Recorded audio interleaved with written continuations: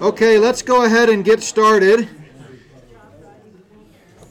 Good to see everybody this morning, and want to welcome those of you that are joining us by live stream. It's just exciting to be in the Lord's house and to be studying the Word of God, and man, I'm just excited. I was driving all the way here this morning and just thinking I can't wait to talk about both what we're going to talk about in the 9 o'clock hour as well as what we're talking about in the worship hour. So I hope you'll stick around for both services. And let me start with a couple of quick announcements. Am I on? It says it's on my end. It's not muted. Those of you live streaming, just bear with us here. We're trying to get it so folks here can see me. It says on and not muted. Testing 1, 2. Is the receiver on up there? Might be coming through the other mic, yeah. Testing 1, 2. But the receiver on top of that stack is on, right? Huh. Well, I'm going to just talk loud so that we don't. I mean, you can keep working on it, and if you get it fixed, something tells me we'll know, because it'll go boom. So that's all right. All right, couple quick announcements. Wendy and I just got back in from Oklahoma City last night, where I was able to do some interviews and podcasts with Gary Stearman and Mondo Gonzalez at Prophecy Watchers. Truly an honor, just a great opportunity to meet them and interact with them, and just gracious guys. I told them I felt like I was on holy ground because I've watched them and followed them for so long and looked up to them. But anyway, that was awesome, and part of the outgrowth of that is I'm going to be speaking in Orlando at their conference March 2nd through 5th. So we'll have more to say about that. It is live stream, so you don't have to hop in the car and go to Orlando, although there are still tickets available. It's selling out pretty fast. All the hotel rooms are sold out, at least the block rooms at the conference rate, but they have unlimited tickets for the streaming, and so hopefully some of you folks will be interested in signing up for that and watching a lot of great speakers, and looking forward to that. So, and then also coincidentally in Orlando next month, February, I'll be at Liberty Baptist Church in Claremont doing a What Is This World Coming To conference. That will also be live streamed. That one is free. But if you want to come, we'd love to have you. Or if you're in the Florida area or anywhere in that southeast region of the country, come on over for that conference. You do need to register even though it's free because they're keeping track of space and seats and so forth. Don't forget here locally, on Tuesday, January 31st, we're going to be starting Prophecy Night at Plum Creek. And really looking forward to that. It's going to be an hour-and-a-half format from 6 to 7:30. It will be live streamed. Did we figure out the problem? It's on your back. Oh, no wonder. Okay. I am so glad I have people to help me. That explains it. Are you laughing at me or because of me? Okay. Just want to clarify. Okay, good. You're just enjoying me, did someone say? Humoring me? I get it. Okay, now, can you hear me? All right, yes. The microphones work better when they are attached to where your mouth is. That's nice. Okay, lesson learned. So anyway, the Prophecy Night, we've got 2 more Wednesdays to finish up The Greatness of God series, and then starting Tuesday, January 31st, we will do Prophecy Night, an hour-and-a-half format. We'll do some praise and worship at the beginning, an hour of teaching, and 15 minutes of Q&A, and I hope you'll look forward to joining us for that. My article this week, once again, was posted at Harbinger's Daily. It's also, of course, at notbyworks.org. We have an archive there of hundreds of articles that I've written through the years. If you're ever looking for just a short devotional that you can read in 3 to 5 minutes, check out the devotionals page at notbyworks.org. Also, our podcasts, the ones that we recorded this week should be posted in the next 2 to 3 weeks, and we'll repost them at Not by Works site, and you can look forward to those. But anytime, just go to notbyworks.org/podcasts, and you can check out all the different podcasts that we do each week, including the one that we do every week with Randy, which we so appreciate him. He did make it safely back from his trip. Those of you that listen to that podcast each week, he's a private investigator and was investigating a murder, missing persons /murder case, and came back from that safely, so appreciate your prayers for that. And then don't forget about the new books that are still out there, and Lord's providing kind of a resurgence of interest this year. The second volume just came out in October, but through different outlets, as different people connect with different people, we're seeing the Lord open more and more doors, and I just really believe it's for such a time as this. So already working on the next one. Won't tell you what it is, just in case I change my mind, but I have a pretty good idea where we're going with the next book in our project here. Okay, so we're going to continue with our review of what lies ahead. And somebody pointed out last week that we kind of, before the holidays, we kind of left off right in the middle of our study, or towards the end of our study of the judgment seat of Christ. And I purposely kind of decided not to go back and tie that up in a bow, because I thought, well, first of all, it's been a few weeks. Let's just kind of finish up, move on and finish up with review. Plus, I had passed out a multi-page handout that had all the info on it, and I'm thinking, well, people can read these last few bullet points, but I think there's an interest out there in just sort of finishing up this particular portion. So that's what I'd like to do today. And if you're new or just now kind of tuning in and catching up with the What Lies Ahead series, go back to the dates in December. They're always posted in the most recent one first. So if you go to notbyworks.org, hover over the videos menu, and then you can click What Lies Ahead. All 78 of them are there. The most recent one is first. But if you scroll down just a little ways, you can see the ones we did on the doctrine of eternal rewards and the judgment seat of Christ. We talked about a key passage being Romans 14, where Paul says we must all appear before the judgment seat of Christ. And then where we left off was points number 6 and 7. And so that's what I'd like to do this morning. First of all, because it's been a little while, who can tell me what is the judgment seat of Christ? Anybody? Yeah. Welcome back. Thank you. Man, it's exciting. I feel like all is right with the world now. So it is, what did you say? Rewards for the believers. Who gets rewards? The believers. Of which age? Like, will David and... Correct. So the judgment seat of Christ is where believers of the present age will appear following the rapture to be rewarded for our faithfulness during our earthly life. It's called the judgment seat because Paul uses a common first century term as a metaphor for that experience of the time of reward. But that's a little bit of a misnomer because there's not actually any judgment that takes place there. Remember, Jesus promised that those who trust in Him for eternal life have passed from death into life and shall never come into judgment. So sometimes when we use this phrase, judgment seat of Christ, which is the biblical term for it, the actual Greek word is bema, and it refers to a raised platform in the town square where Roman judges and magistrates would sit to make rulings on cases that are brought before them. So if you had a dispute with someone, you could take it there, and that's where the ruling would be. That's called the judgment seat. But Paul says there's a similar time when all believers will appear before the Lord and be rewarded for their acts of faithfulness done while in the body. There is no punishment. There's never punishment for believers. Certainly not any punitive damages that are doled out at the Bema judgment. It's all just reward or lack of reward.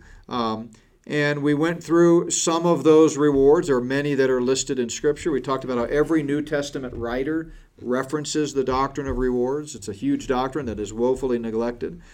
And then we talked about the different types of behavior that are mentioned in Scripture as being rewardable acts. So, in this section, we were just kind of getting into the closing application of all of that teaching. I won't go back and recover everything that we talked about. But we said, how should the reality that every believer someday will stand before the Lord and give an account, how should it affect our lives today? How should it motivate us? Well, the first one was it motivates us to do the very thing that we're being rewarded for doing. So diligence, witnessing to others, trusting the Lord, looking for His appearing, longing for the Lord's appearing. All those things we've talked about before. One of the reasons we should do them is because we know that we will receive an eternal reward. And remember, we're going to get in a second to some of the objections that people have to this teaching, that they've never really studied it and it doesn't sit well with them. And maybe some of you are thinking, this just seems kind of selfish. Well, we're going to discuss that in a moment. But remember, the rewards all relate to our time in the kingdom. So the first thing to keep in mind is that when we die or at the rapture, whichever comes first, it's not like we just sort of spend the rest of eternity floating around the clouds with wings, singing Kumbaya or something, right?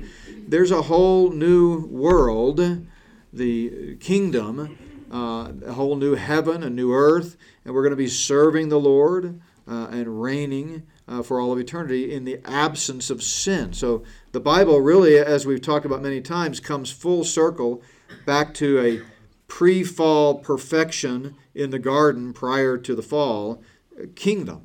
And that's what God has been working on all along. So these rewards all relate to positions of service in the kingdom, special crowns that we get to wear, special recognition, those types of things. Let's finish up number 6. So another reason that this should affect us is that it helps us have a heavenly perspective.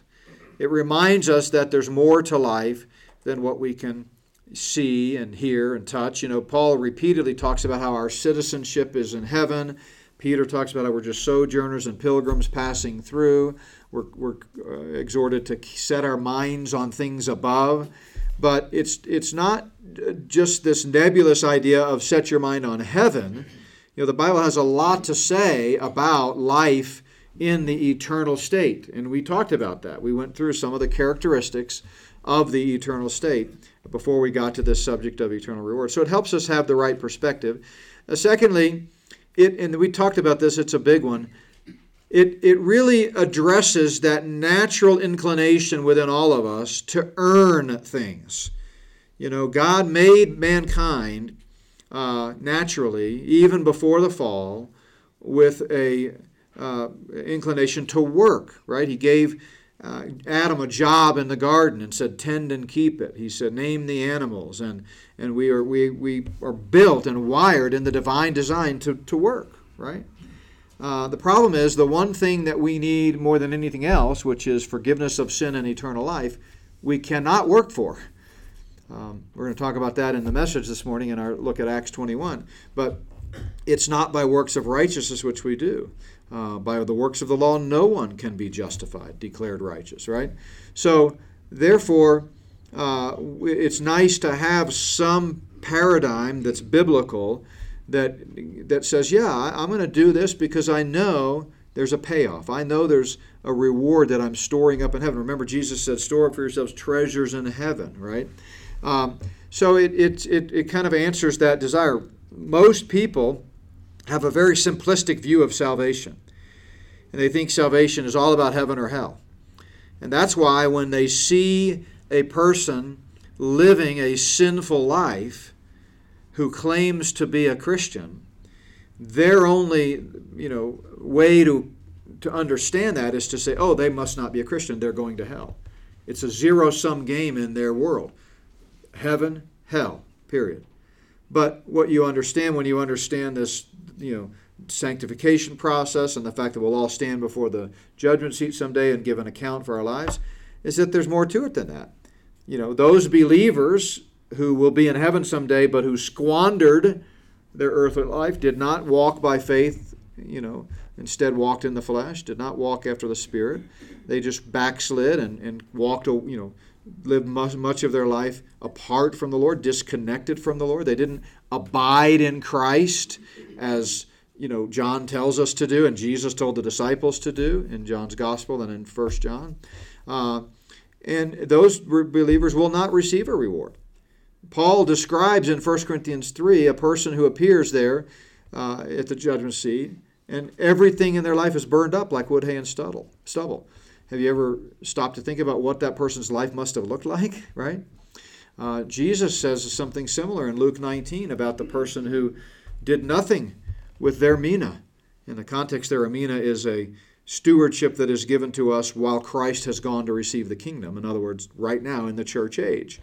And the disciples thought the kingdom was going to come immediately, and so Jesus says, let me tell you a parable. A king's going to go away for a while to receive the kingdom, and while he's gone, take this mina and do something with it. And so in the parable, some of them invested it and turned it into fivefold or tenfold, and they were rewarded accordingly when the king came back. Oh, you did so great. You were faithful in a little. Let me put you in charge of much. But there was one servant who did nothing. They squandered it. And to them, Jesus said, you're not going to have any reward in the kingdom. They still got into the kingdom, but they just don't have any reward. So this doctrine, which, of course, first and foremost, it's taught because it's in the Bible, right? So we believe in teaching the whole counsel of God. But it does strike me that it really answers this notion of, wanting to earn things. And then as I kind of answered the last one there, or talked about the last one in the same context here, that simplistic, overly simplistic heaven-hell concept. You've got a category to put someone in. Oh, they're a carnal believer. Now, no one wants to be a carnal believer. And when we come across friends or loved ones or even just acquaintances who name the name of Christ but are living a debauched lifestyle, we ought to come alongside them, pray for them, encourage them, warn them, talk about how important it is for them to live out the new life of Christ within them. We never want to just ignore that reality. It's a terrible reality to be a believer that's living away from the Lord. But the fact of the matter is, theologically, there is that category. Paul talks about it in that same section in 1 Corinthians 3. You've got the natural man, which is the unbeliever, never placed his or her faith in Jesus Christ. You've got the carnal, which is a believer but not living for Christ. Then you've got the spiritual man, which is the believer who's fully committed, like we talked about last week in our study of Acts on what does it mean to be a disciple. So rewards kind of helps us understand that. So before we get into why isn't this doctrine taught more frequently, any comments or questions about what we've talked about so far? Anybody? Yes. Well, I might know what your answer would be to this, but so you always are saying believers aren't going to be judged, but what about believers who do things like commit suicide or are caught in sin at the end of their lives, or even say, since there are people in the Bible who made promises to God, made a promise to God and doesn't keep it, or something like that? Okay, so the question is, I think you started with, I think I know what you're going to say to this. So after I repeat the question, I'm going to let you answer it. You said you're always saying, believers will never come into judgment. And I say that because Jesus said it, of course. That's the words of Christ. But what about, your question is, what about people who commit suicide or die in a state of sin, or what was the other one you said, an example? Make promises. Make promises to God, that kind of thing. Keep them, sort of thing. Yeah. So the Bible addresses those believers who end their lives in a state of apostasy, in several places, by the way, both descriptively and prescriptively. Let's deal with the prescriptions first. 2 Timothy 2:12, even if we are faithless, meaning we have no faith, we've lost all faith, God is faithful because he cannot deny himself. See, we are a child of God, and our relationship with God is not contingent upon our behavior, our commitment, our allegiance, like we talked about last week. It's based upon the promise of Christ, who said, I give you eternal life and you shall never perish, who said you've been adopted into the family of God, who said if any man is in Christ, he's a new creation, right? So our relationship, our position in Christ is non-negotiable, it's permanent. It happens the moment faith meets the gospel. Another passage would be 1 John 2:28, where John reminds us as believers, he says, little children, abide in Christ, so that when he appears, you'll be confident and not ashamed. So again, to me, it is a reality that I think about often. And it's quite honestly, it's a reality that many times kind of jolts me back into repentance and a place of a right attitude. When I find myself grumpy and fleshly and just not in the right spirit, often the Spirit of God will put into my mind, how would you feel if the rapture happened right now? I want to be found faithful, right? Now, it won't impact my eternal destiny, because that's not based upon my works or my attitude or my behavior. If our eternal destiny was based upon, not, committing suicide or keeping a promise we made to God or those types of things, we could never be sure of our salvation. Never. I mean, first of all, that violates the plain teaching of Scripture, but let's just argue it logically. If our eternal destiny was contingent upon how faithful we are and hanging on to Christ until the very end, the whole Calvinist doctrine of perseverance, how could I ever have assurance? Because I don't know the future. I can't be sure that 5 years from now I might have a terrible crisis that causes me to get bitter. By the way, I heard a good definition of bitterness this week in my studies. Bitterness is forgetting what you're mad about. Being mad but forgetting what you're mad about. That's bitterness, But anyway, I can't foretell the future. But the fact of the matter is, Scripture is very clear that our eternal destiny is based simply upon the promise of Christ. It's a free gift. That's what grace means, free gift. We're justified freely by His grace, Romans 3:24. There are consequences for these sinful behaviors, not just loss of reward. I mean, we've talked a lot in here about the devastating consequences of sin. In fact, we talked about it Wednesday night. If you haven't listened to Wednesday night's Bible study, we kind of got off tracks. Some joker asked a question that really caused to take us 30 minutes off track. But anyway, it was really, I'm just kidding, it was really productive and powerful and encouraging, because we talked about the deadly consequences of sin in the life of a believer. You realize sin kills, and it doesn't care whether you're a believer or an unbeliever. It's not like, if you've got two people, both of them, let's say, doing cocaine, and one's a believer and one's an unbeliever. It's not like the unbeliever is more likely to overdose. Sin is an equal opportunity killer. The difference is a believer who dies goes to heaven. An unbeliever who dies goes to hell. So, there is sin that leads to death, 1 John 5. I think it's verse 16. James says, sin when it's full grown brings forth death. Proverbs repeatedly says, when you walk in the way of foolishness, you're playing with death. You're likely to die. Or one proverb says, you'll rest in the assembly of the dead. A very poetic way of saying sin kills, So there are consequences, but we never have to worry about it affecting our eternal life. It affects our blessings, our effectiveness, our fruitfulness, our eternal rewards, our example to others, our joy, all of our physical health, right? That our bodies are all connected. And so, when you go down the path of sinful behavior, it's going to make a difference, So is that what you were going to say? I was just going to say, you probably would just say that a believer wouldn't be rewarded for that. That a believer what? Wouldn't be rewarded for that. Right, and he wouldn't. A believer would not be rewarded for that. So that's true. All right, anything else so far? Your answer. Because it was shorter? You like her answer? You're saying I'm long-winded? No, I just When will he be quiet and move on to the next topic? Right now. All right. Why isn't... Yes, Gary. Dan had a question. Who? No, he didn't. Oh. Good morning. Good morning. So the person that gets their mina taken away, Yes. right, they get up in the kingdom and no rewards. What is life, or what is heaven like for that? Great question. So the question is for the person who, like the one who gets his mina taken away, what is life like for them in the kingdom?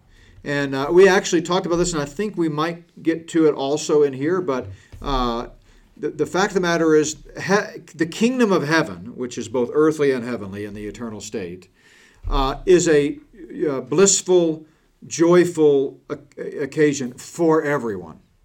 There's no sadness, sorrow, negative experience in heaven. But there are degrees of reward and degrees of joy that are known only to each individual person. Like, I'll never look at you and say, boy, I wish I had what he had, or how come I'm not as happy as he is, or how come I'm not as joy-filled as he is. I'll never do that.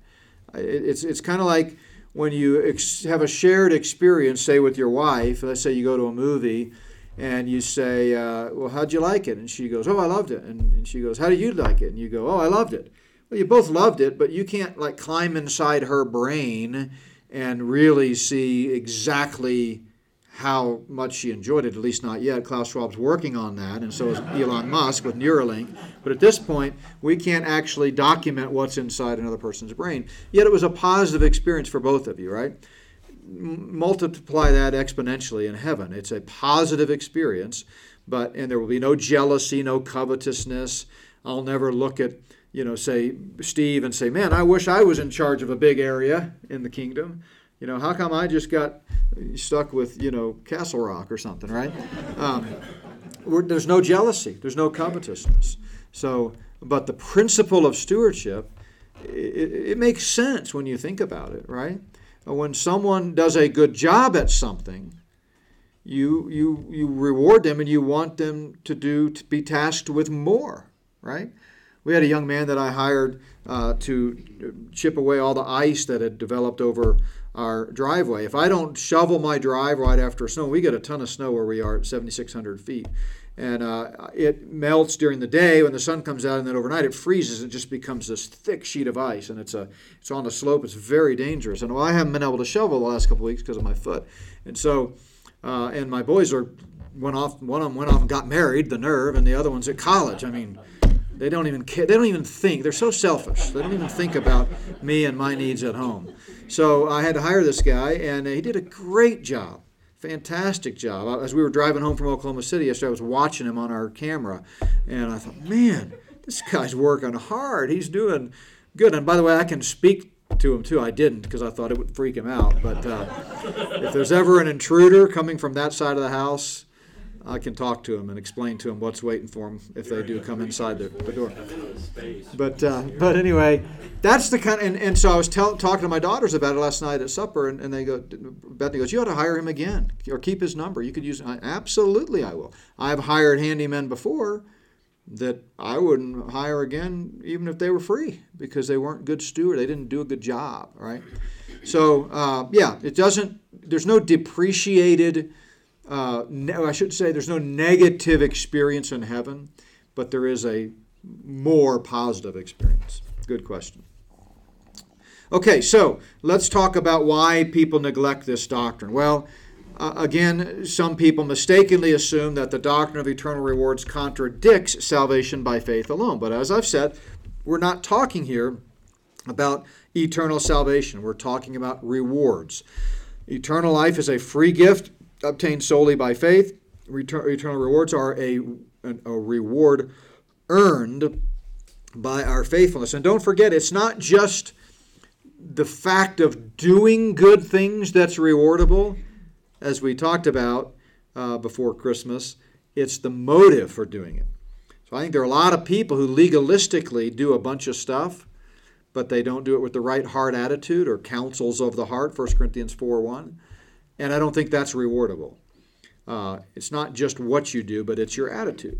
And so if you do good things and then you brag about it, well, you've got your reward. The pats on the back, the attaboys that you get here on earth, hope you enjoyed it, because that's it. But if you do good things with a heart attitude, just wanting genuinely to be helpful, that's rewardable. Some people feel the doctrine of eternal rewards promotes selfish motivation. Well, not all self-focus is sin. In other words, how many of you work for a living to provide for your families or have worked for a living? You selfish people. No, of course you do, right? You need to do that. You need to pay the bills. You need to put food on the table, right? In a sense, everything we do has a purpose. And if you don't understand the heart attitude component of that, you might naively assume, oh, that's all selfish. But it's not. And one of the things that we've learned the hard way, and it's a lifelong lesson we're still learning, is not to judge people and jump to conclusions about why they're doing what they're doing, or judge their heart. We had dinner this week with some friends some people we met in Oklahoma City, and just told some great stories. One of which was how they were misjudged at one point. People jumped to a conclusion based on limited information, and it really hurt. And I've done that, right?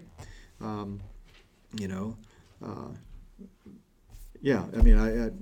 all been there. And so what we need to understand is that it goes to the heart attitude. Now, if someone has a love of money, like the Bible talks about you shouldn't have, and if they're just really out of balance in their desire for things and materialism and all that, well, that's a problem. It's certainly true that it can be selfish to work for pay, but it can also be not selfish. Does that make sense? Right? Jesus himself did things for the reward. He said, for example, in Hebrews, Philippians, for the joy, or maybe it is Hebrews. It's in the Bible.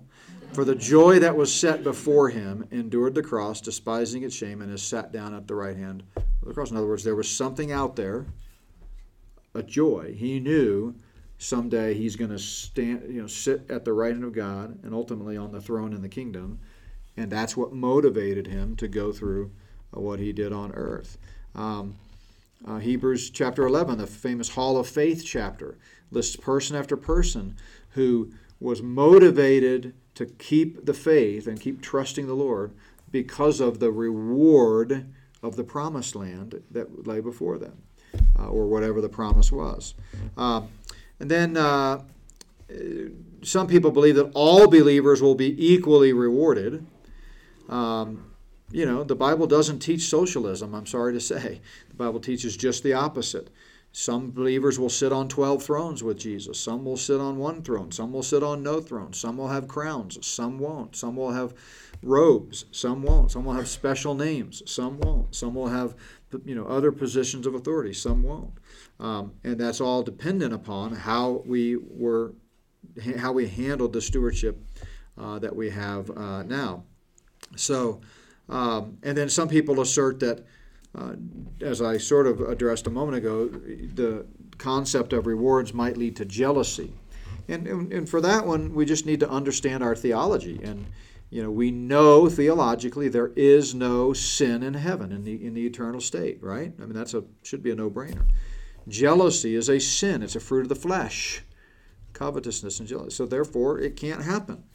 But if you need an anecdotal illustration, just ask yourself, is it possible here and now on this earth, where we're all still sold under sin and dealing with the sin nature and the fleshly nature, is it possible for you to genuinely look with joy upon someone else who has been blessed more than you in a particular area and be truly, genuinely happy for them without being jealous? Is that possible? Of course it's possible. It's hard, because of our sin nature. We think, how come they get that and I don't? That's not fair. But sure, we've all hopefully had the right heart attitude, filled with the Spirit, yielding to the Spirit, where we say, you know what, praise God, I'm so happy for them, right? Well, if it's possible here and now, and we all just agree that it is, of course it's possible in heaven when there's no sin to begin with, right? So it won't lead to jealousy. Some people claim that Jesus taught that we are all merely servants who deserve no rewards. This misunderstands Jesus' teaching in some of the parables. This is a confusion of the doctrine of eternal life with the doctrine of rewards. When it comes to eternal life, we absolutely deserve nothing. Remember, justice demands that we all go to hell. Grace and mercy rescue us from God's justice, and they all coalesce at the cross, right? Justice is getting what you deserve. Grace is getting a free gift you don't deserve. Mercy is not getting punishment you do deserve, the withholding of punishment. And so we deserve hell as a penalty for sin. Because Christ died for our sins, that penalty's been paid for. We no longer have to go to hell if we trust in Him. Instead, not only do we avoid that penalty, that's mercy, the withholding of punishment, we actually get a gift we didn't deserve, right? We get the free gift of eternal life. When it comes to eternal life, yeah, we deserve nothing. I mean, nothing good. But when it comes to rewards, the Bible is quite clear that there are things that we can earn. There's a whole list of them.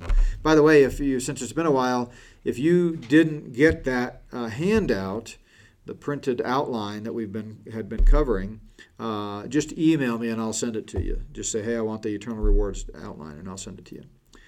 Number F, A, B, C, D, E, F. Number 6, yes. I was just reminded of Ephesians, what you were just saying, reminded me when Paul tells the Ephesians, we are God's workmanship, created in Christ Jesus for good works. So it's really not us who, once we put our faith in Christ, now we're God's workmanship. Correct. It's actually God who's doing those works, and we're reaping the fulfillment of his work in us. Yeah, great comment. Passage is Ephesians 2:10. Let me see if I can throw that up there real quick. Ephesians 2:10. So in Ephesians 2:10, this is that great passage about salvation by faith. Let me scroll up a bit here.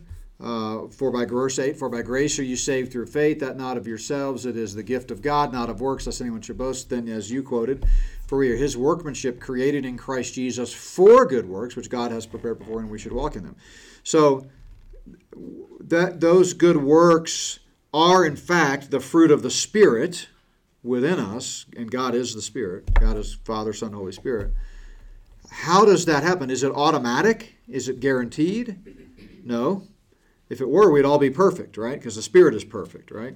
So we have to yield to the Holy Spirit, and the result of that is a godly life, right? So we can quench the Spirit, we can grieve the Spirit, we can not walk in the Spirit. Again, just as God doesn't force us to receive the free gift in the first place, he doesn't force us to obey the Spirit once we have the indwelling Holy Spirit. But what Paul is saying here is that anything good whatsoever that comes out of our new life in Christ is born in the Spirit. It's born in the new man. It originates with that. We cannot do good works apart from the indwelling Holy Spirit. An unbeliever, their works are like filthy rags to a holy God, according to Isaiah. Yeah. What happens when you have a good motivation to do a good work and the result ends up lousy? What happens when your heart's in the right spot, you got a good motivation to do a good work, but the result is lousy? Well, that happens sometimes, doesn't it? You genuinely mean well, and it blows back on you, right? I think you just have to give that to the Lord, and the Lord's going to teach you something through it.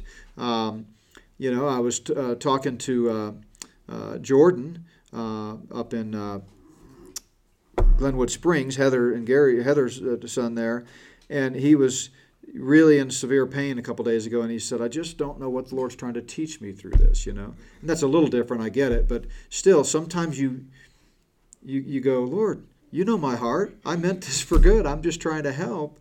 And look what happened. And you just have to say, Lord, I don't know what you're trying to teach me, but I'm going to trust you anyway. We trust him even when things don't go the way we think they would. So, we're not guaranteed earthly blessings, but that's an example where if we respond well, and I usually don't, then that's just storing up treasures in heaven, right? But if we get angry and say, Lord, see, I knew I shouldn't have been nice to that person. Look what they did, And he's going to go, well, you failed that test. We'll try another one, Yeah. I'd like to ask for a little clarification. When I hear us talking about how, obviously if we're not trusting in Jesus, we're getting what we deserve.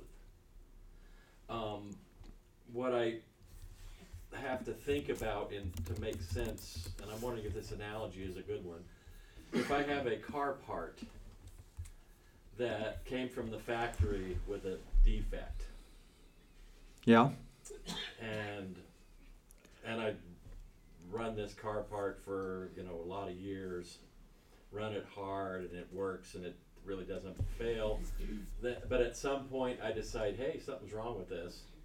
I've got to this part either has to be replaced or it has to be fixed. Right.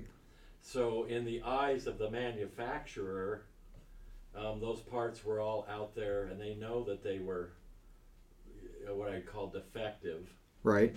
or not going to last forever. Let's look Sure. that way. The manufacturer knows that there's a problem, and they will definitely help you fix that problem. But first, you have to go to the manufacturer. They don't come to you like sometimes they do with a recall, but sometimes you have to be the proactive one that says, "Hey, this part's bad. What do you know about that?" Well, They'll say, so- "Oh, yeah, we know all about that. Here's the fix." Yeah, so the analogy is about a manufacturer who knows a car part's bad, but you got to go back to them and ask him about it before they'll repair it or replace it.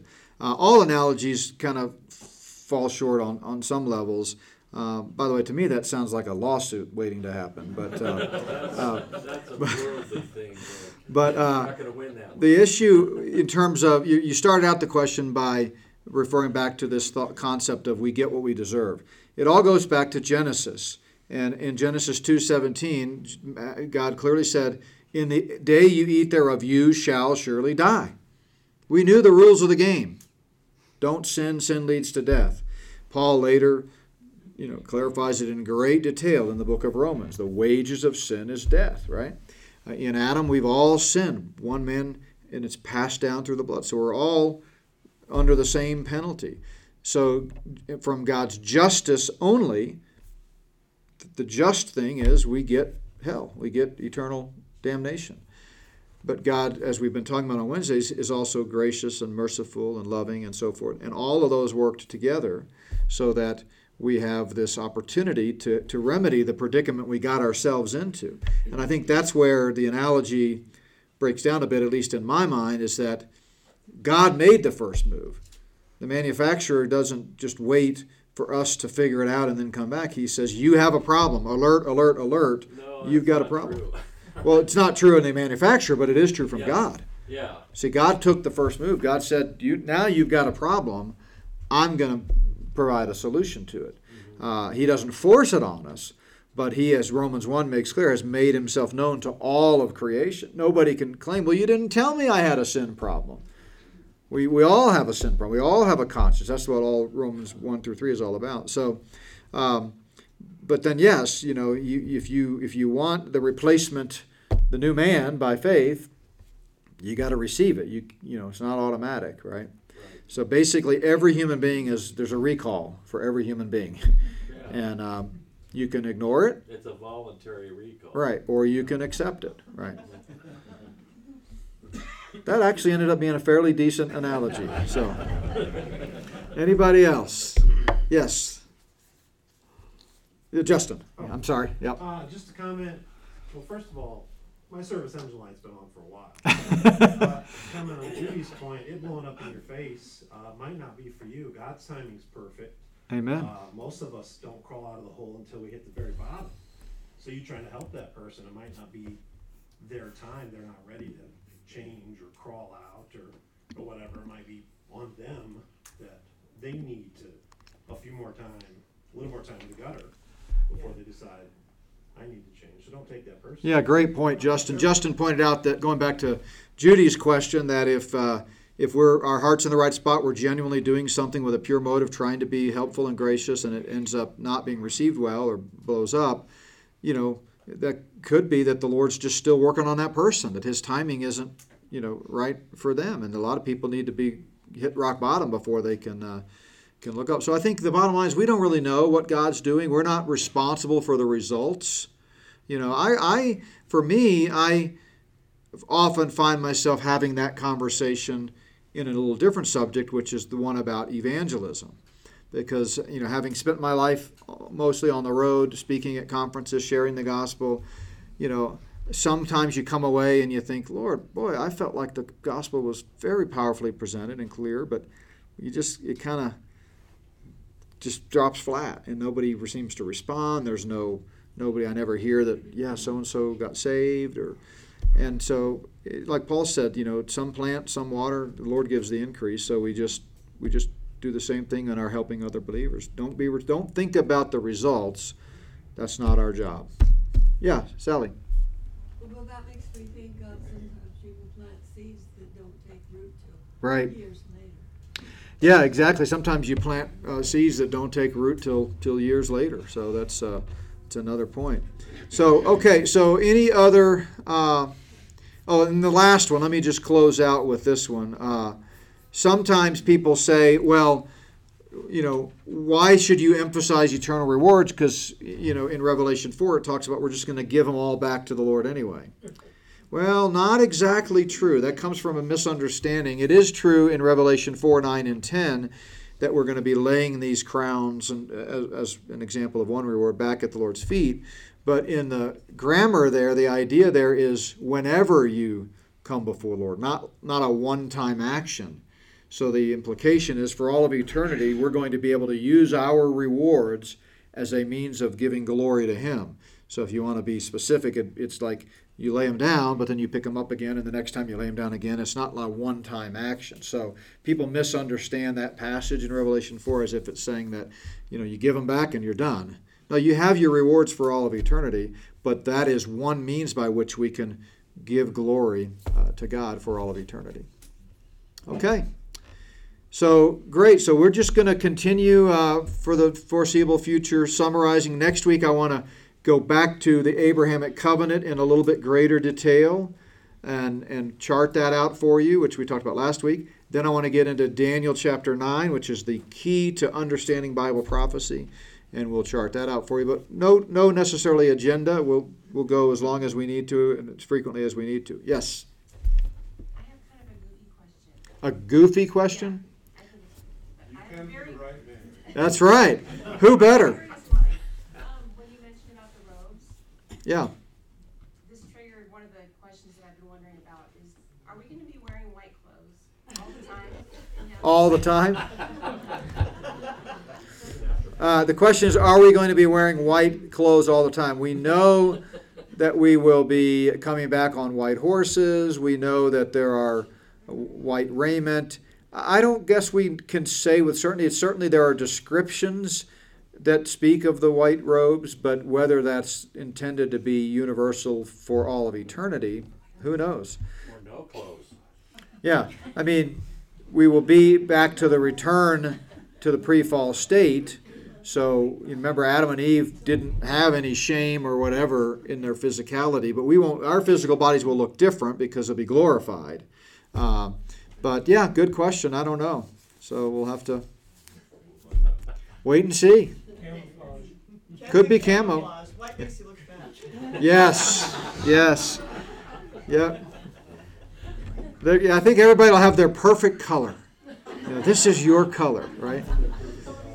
All right, well, thank you guys. Let's take a break. For those of you live streaming, we'll come back together.